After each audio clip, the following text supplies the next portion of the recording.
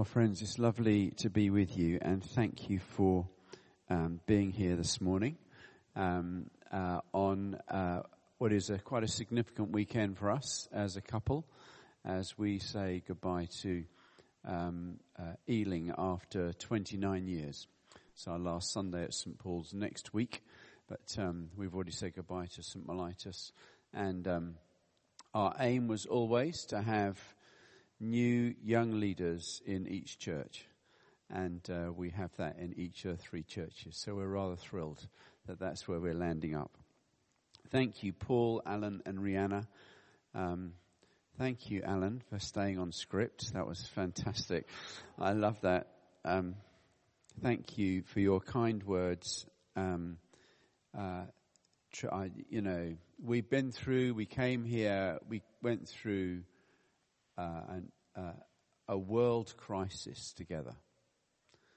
At the same time, we were trying to stay healthy as a church, and at the same time, I was trying to nudge us on.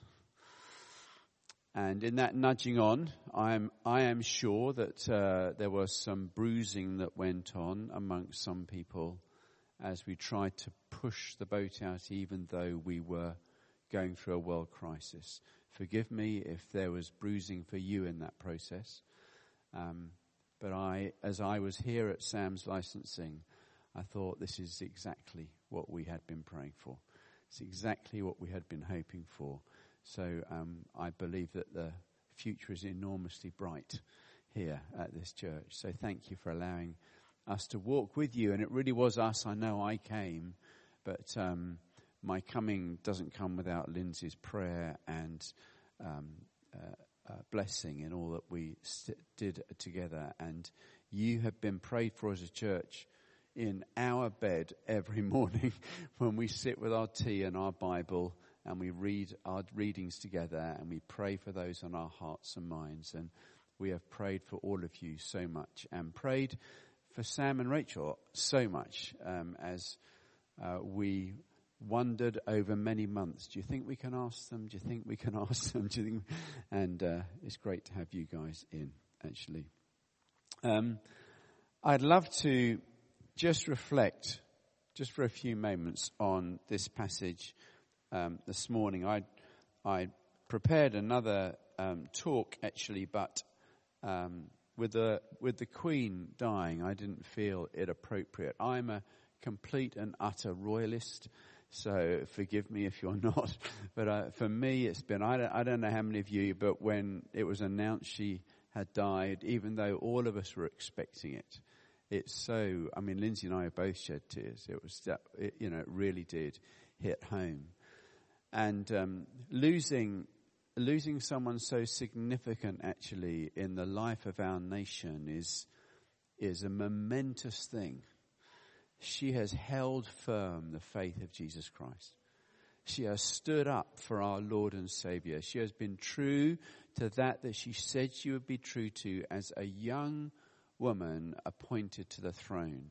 And she has lived a life of such integrity and service and righteousness. And all of us have been able to look up to her and go, this is incredible. This woman of such might in so many ways, not in a physical way, but such character and might that she has held our nation together in so many different seasons. And I thought, well, we have to, as a country now, we have to move on. As much as we don't want to move on, we have to move on. There is a new season, and in that new season we have to pray for our new king and pray for a new process and what tomorrow might be. And as I was reflecting on that for this weekend, I thought, well, that's so much like the Bible. It's so much like the story of God. That actually we're not called to be people who become settled just where we are and with what we have. We are called to be people who are unsettled, who are constantly available to be on the move, who are constantly available to be listening to God. I've been reading a terrific book over the last few weeks. I've been advertising it everywhere I go. It's a book by Pete Greig called How to Listen to God. It's a fantastic book on prayer, and it's dead easy to read. John Mark Comer, one of the more prominent world preachers at the moment, says it's a profound book, probably one of the best books you will read on how to hear God in your life. And when we do hear God in our lives, here's what happens. We end up not being settled, but we end up listening to what God might say to us and then following in his ways. What's he calling us to? How's he calling us forward? What's he encouraging us in? So this is the account actually of one of the most significant people in the Bible. Abraham really is significant. He's mentioned throughout the story of the Bible. He's mentioned over 300 times in the Old and New Testaments. When Jesus is introduced in Matthew's Gospel, it says this: a record of the genealogy of Jesus Christ, the Son of God, the son of Abraham.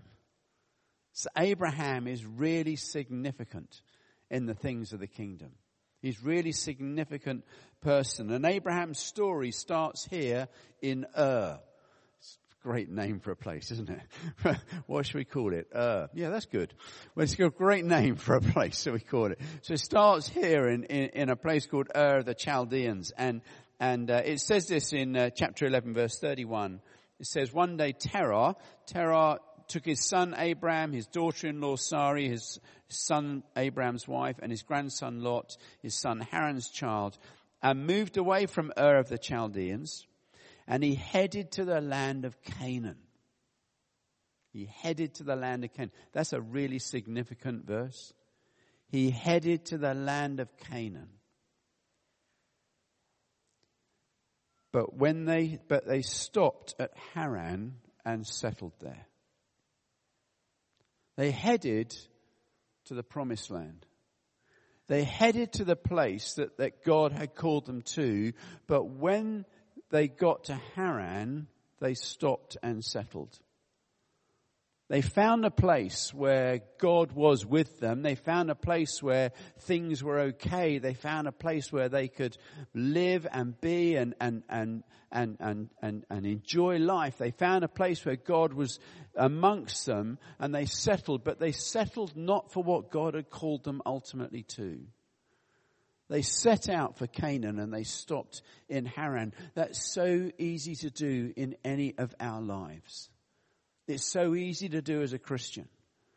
I've become a Christian, I've got this far, and now I'm just living my life, and my faith is just a part of my life. Rather than it perhaps sometimes being the thing that it should be, which is, it is the thing that shapes and directs and forms my life on a daily basis. It's what I am called to live by, for, and toward in my life. So it's so easy for us to settle. It's also so easy for us as churches to settle. You know, this is how we want it to be. It's the death knell of the Church of England and the Baptist Church and the Methodist Church and the Catholic Church and any other settled denomination. This is how we've always done it. Don't change us. It's the worst thing a church can say. This is how we do it. No. That's how you have done it. But what might God be calling you to? Don't settle. Don't settle. Don't stop at that place that you currently are. What does God call you onto? Where is God leading you? Don't ever be that place that says, this is us. And we like it like this, but say this is currently who we are, but what is God calling us to?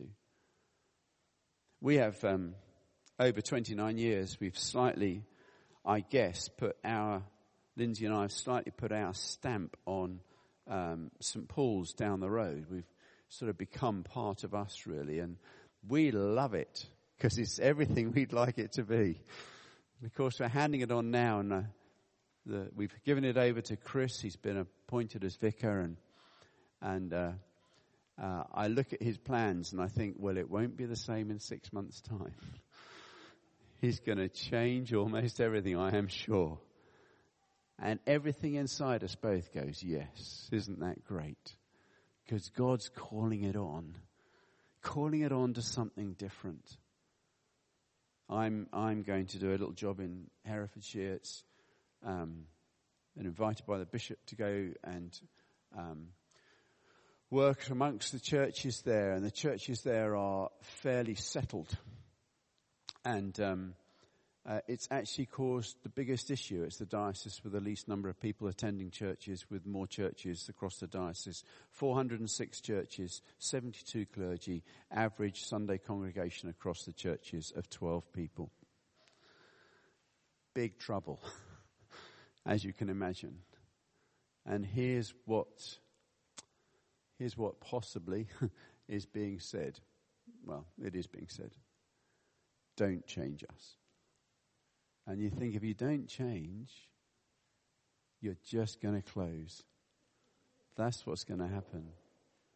And we don't want to wait for someone to die for that close to happen. We want to say, while you're living, please help us invest. I remember when we took the pews out of St. Paul's Church, we took the pews out. One lovely older member of the church coming to me. There was lots of conversation around it, as you can imagine. One lovely older member of the church coming to me and saying, I really don't agree with you that the pew should go. I think it's terrible. And she told me exactly what she thought of the whole thing. And then she gave me an envelope. And I said, thank you very much. What's in the envelope? She says, that's to help replace the pews. And she gave me £5,000. £5,000. And I said to her, that's so generous. She said, the truth is, I wish that there was a church like this where my grandchildren are, because they'd probably then be turning up at church. So I'm investing in the tomorrow, even if I don't like it. And God bless her. She stayed with us all the way through. I had joy taking her funeral 20 years on after that, and celebrating her. And 2 years before she died, she called me in for a cup of tea. I always knew it was dangerous. She called me in for a cup of tea and she said, Mark, I need you to come and see me and have a cup of tea. I said, okay. So I went round to see her. We sat down and had a cup of tea, and she gave me another envelope. And I said, what's this, Muriel? And she said, that's my inheritance that I want to leave to the church. I said, oh, that's so kind of you. She said, I'm still alive now. I don't know when I'll die, but I'd like to watch you spend it before I do. So she invested in the future. I mean, how lovely is that? How lovely is that? She said, I'll have more fun watching it being spent on the things of tomorrow than I will holding on to it myself. There's somebody who didn't like the change, but knew it had to happen. Don't ever become settled. So Abraham's father, Terah, he settled in the land of Haran. He'd set out for Canaan. He set out for the promised land. He'd set out for what God had called him to. But he settled in a place that he shouldn't have settled. It was good in that place. Then we get to a moment in the Bible when he dies and Abraham's there, and all of a sudden God speaks to Abraham and he says this, leave your native country, your relatives, your father's family, and go to the land that I will show you, and I'll make you into a great nation. I will bless you and make you famous, and you'll be a blessing to others. And I will bless those who bless you and curse those who treat you with contempt, and all the families of the earth will be blessed through you. Abraham was somebody who was open to hearing the voice of God. He was open to hearing what God was calling him to. He'd seen his father settle. Everything was good. He was probably a very prosperous businessman, 75 years old, had a lot going for him. Could have very well stayed in Haran. But the Lord said, I want to call you on. I've got something more for you. I love that. Here's what I love about it. He's 75 years old and reminded, don't stop. Don't stop. Don't stop. I had the pleasure a number of years ago of being involved in my grand's funeral. She was 99, I think, and had lived a good life. And we'd taken my granddad's funeral a few years before, and my gran died. And here's my gran's rhythm every day. Her rhythm was the same every day. How many people remember teas maids? Does anybody remember those? They'd go by your bed. You'd set it all up with a tea bag, and in the morning at some point it would go off and it would make a cup of tea for you. Isn't that fantastic? She had a teas maid by her bed, and it would make her a cup of tea every morning in the bedroom. Because she said, I didn't then need to go downstairs and make a cup of tea. I always thought it was a bit of a hassle because you've got to wash it up later. But anyway, she made this teas maid. But here's what she did at 5 a.m. every day. She said, I can't do much, but I can pray. And at 5 a.m. she would get up and pray with her teas maid. And she would pray for every member of her family. At her funeral, we went. Here's what happened. We, the grandchildren, who were fairly dispersed and didn't really know each other very well, all came together.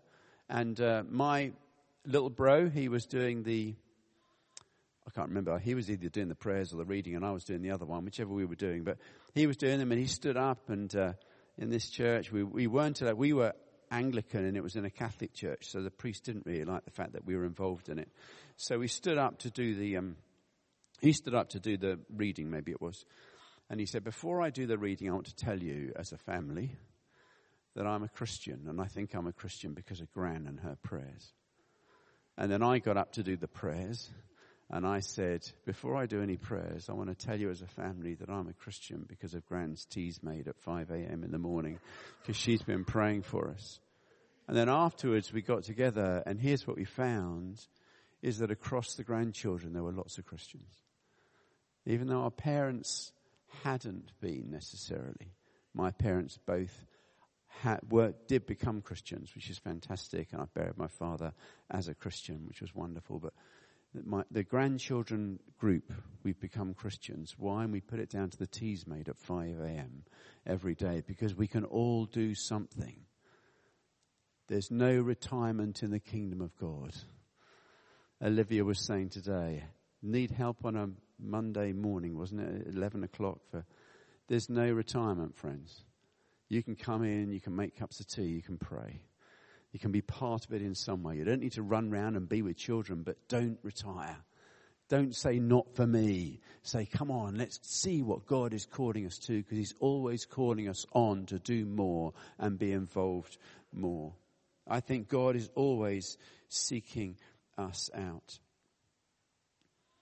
And so Abraham hears God and he goes on. He goes on to more. At 75, he says, I'll get up, I'll uproot, I'll move my family. The whole entourage will go to something else. And it's through Abraham that Christ came. Christ is in this story. It's through Abraham that yours and my salvation become a possibility. It's through Abraham that we have a story of faith alive in our nation. It's through Abraham that the story of faith is alive throughout the world. It's through Abraham's obedience, and we never know what the ripple of effect of our obedience to God might be if we listen to God's voice. Lord, what are you calling me to? How might I serve you? Where might I go on to? How might we as a church, Lord, don't let us as a church settle in Haran. Call us on, Lord. Call us on to Canaan. Call us on to the place where your blessing is, where the future is, where the hope is, Lord. And that's where we want to be. Call us on. And as he calls us on, this is what's going to happen. We will know God's blessing in our lives. I think God is always pursuing us.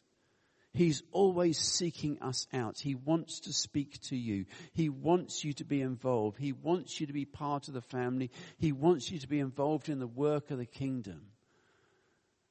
He wants you to have a soft heart that says, Lord, I'm ready to listen. And quick actions to say, Lord, I'll move from Haran, wherever we are, to that place of Canaan where your blessing is. And what does Abraham do when he's there? When he lands there and he says, Lord, this is where we're to be. Here's the thing that he focuses on first. He starts building altars of worship. It all comes from worship. It's a wonderful thing that Sam's licensing, I think it was Godfrey Russ, said, how wonderful that God's finally sent a musical vicar here, a musician as a vicar. It's a wonderful thing. Allow the worship to grow and bubble up. Allow it to shape and change things, because it's through worship that our hearts get softened. It's through worship that God is able to speak and we're able often to hear. What does God ask of us? He just asks for our yes. He doesn't ask for you to have a strong faith. He actually says, Jesus says it can be the size of a mustard seed. He doesn't ask for anything powerful. Doesn't ask for you to have it all right. He doesn't ask for you to have everything sorted out. He doesn't ask you to be great. He just says, I just want your yes. Your yes to say, I'll not settle. I'll move to the place that you're calling me to, and to be the person you're calling me to be in the ministry that you've got for us as a church family. So I wonder if we might stand together. Would you be willing to do that with me?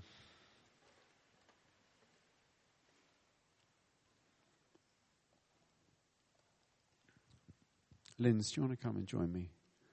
There's a microphone there, love. Father, we'd love to pray for this wonderful church family.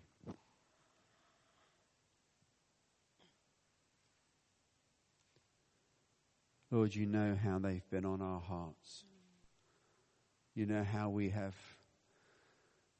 looked on this place with love and affection and care. Lord, you know how we have prayed for this place and for so many individuals in it.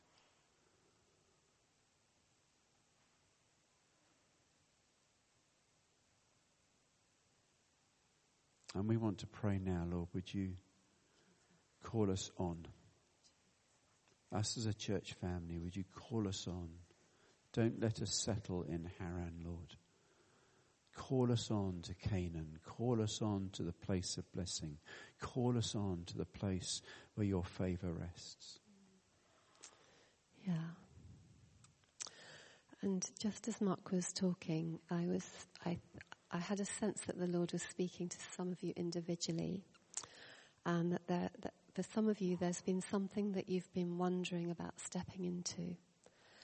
I think for some of you it could be ministries in the church. For others I think it might be perhaps a new job or a new kind of situation in your life outside of the church.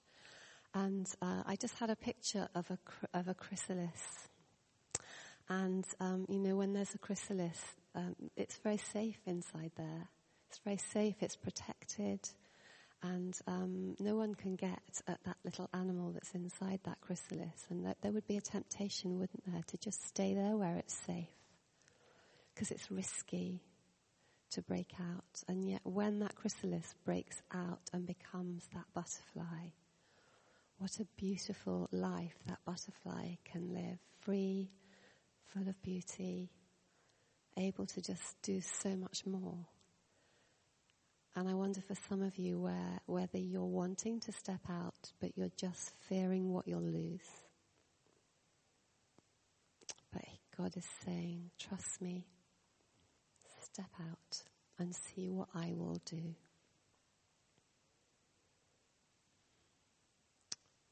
Thank you, Lord. Thank you, Lord. No one has to do anything, of course. No, this doesn't. But if you're willing and would like to, maybe just place a hand on your heart. I'd love to pray for you. I'd love to pray, come, Holy Spirit. Soften our hearts, Lord. Soften our hearts to hear you.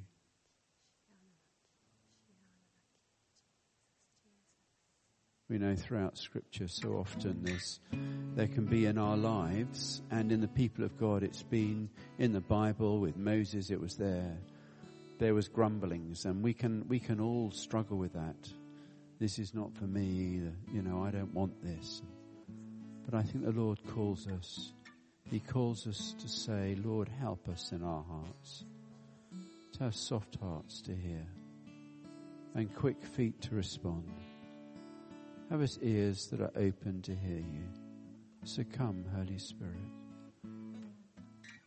Come, Lord.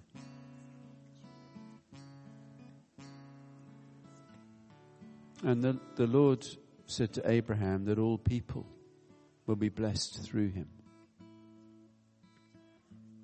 And I just wonder while we sing, Linz and I and Sam and others, if you would like to come out the front, if you can make it up the front, we would love just to pray God's blessing upon you as an individual. That you would know the blessing of Abraham down through the ages, confirmed and completed in Christ, and that you would know that blessing in your life as we are open to and follow the ways of God together. So just while we worship, if you'd like to come out the front, and we would love the privilege of praying individually for you, the blessing of Almighty God. So come while we worship.